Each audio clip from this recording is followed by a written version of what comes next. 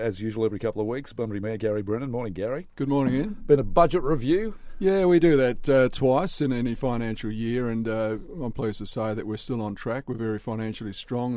There's money in the bank. We're looking at another surplus, of course, but we're able to, with our surplus creeping up a bit, we're able to find $160,000 to build a new toilet block adjacent to the VAT2 jetty bars, so that should be up and running in a few months' time. But we just make sure we're on track, and we do that twice a year. Yep. We're a $90 million budget, so we need to do that. And you got a new CEO as well.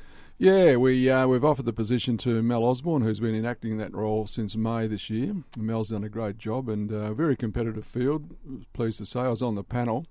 We had very, very strong candidates. We had a short list of 4 we interviewed, and Mel came out on top there.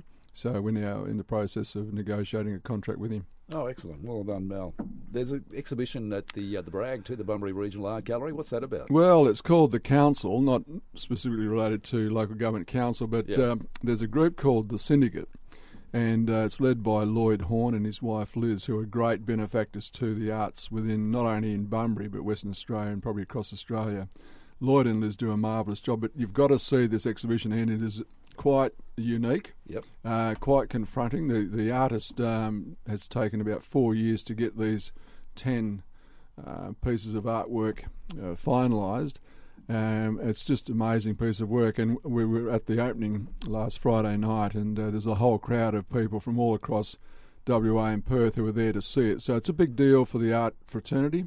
Again, people within our community doing some unbelievable things without any need for regard or acknowledgement, but they are there, and we really appreciate How long is the exhibition on for, do you know? I don't, but it'll be probably a few more weeks. Absolutely. So get along. I will. Free entry, and it'll knock you out, mate. It's great. I'll look forward to having a look at that. And a lot of school graduations going on as well, aren't there? Yeah, there are. And this is a great time of the year for the council. The 13 of us get out where we can and attend as many of these graduations. But, I love going to the Year 12 graduations. Went to Bunbury Senior High School this week. Those young people, they're 17, 18 years old and young adults, and by gee, what a future we've got for us. And when you see these kids there looking great and you hear the speeches, just unbelievable. Tonight, I've got the boys Clontarf Academy graduation. Again, really important part of our community. Hopefully a good number of kids finishing Year 12 in Clontarf. Yeah, good. I'd like to see a lot of these excellent young people sort of filling the ranks of state and federal political ranks too, because that needs a good clean out. So well, it does, mate. Yeah, let's hope they have a life before they do that. Bunbury Mayor Gary Brennan, thanks, mate. We'll catch you again in a couple of weeks. Thanks very much. You're on the Southwest Triple M. I'm just looking at this Variety article about the accounts of Matt Lauer's behaviour at NBC. Now, this article is basically result of a 2-month investigation by Variety with dozens of interviews with current and former staffers. Variety has talked to 3 women who identified themselves as victims of sexual harassment by Lauer, and their stories have been corroborated by friends or colleagues that they told at the time. They have been asked to remain unknown, fearing professional repercussions, which is sad, really, especially, obviously he's been caught out big time. Huge time.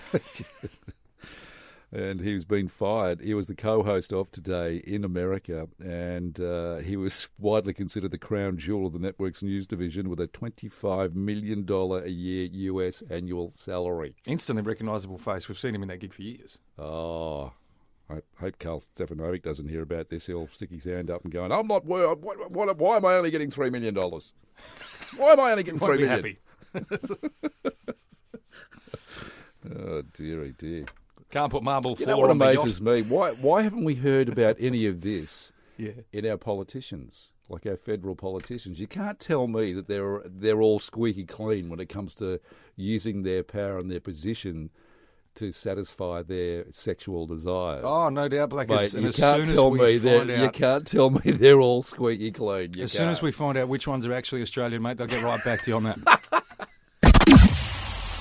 Trends, brands, advertising. Marketing man Barry Urqhart on Triple M. Yeah, very good morning, mate. How you doing? Exceptionally well, and all the better for speaking with you, Ian. Oh, such a smooth talker. What are we talking about today? Well, we're talking about business is pretty tempered at the moment in the lead up to Christmas, and a lot of people are despairing, saying that no one's got any money. But of course, the problem is that they're ignoring the one group who have got money, who are wanting to spend it, are spending it. The sad part is that they're not spending it in a lot of businesses throughout the southwest, Bunbury and Busselton in particular, and that's people aged 60 years of age and older. Oh, okay. I was going to say there's only one Andrew Forrest, mate. I don't know.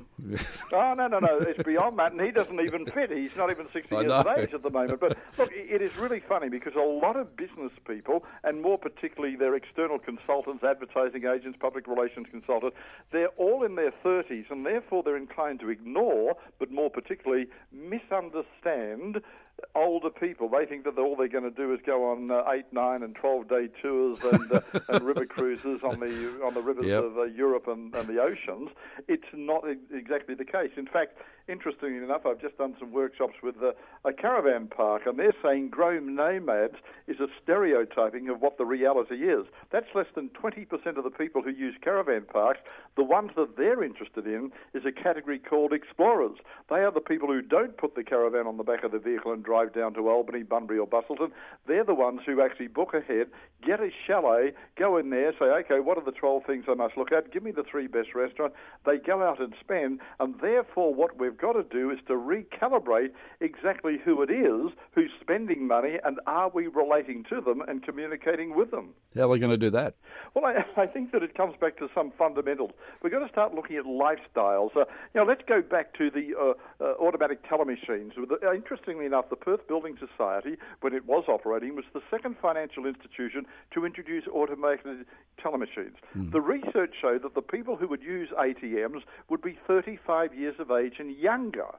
6 weeks after they'd launched it, they did some research and found that more than 60% of the people using ATMs were people aged 45 years of age and older, because whilst they were chronologically older, they were all living young lifestyles.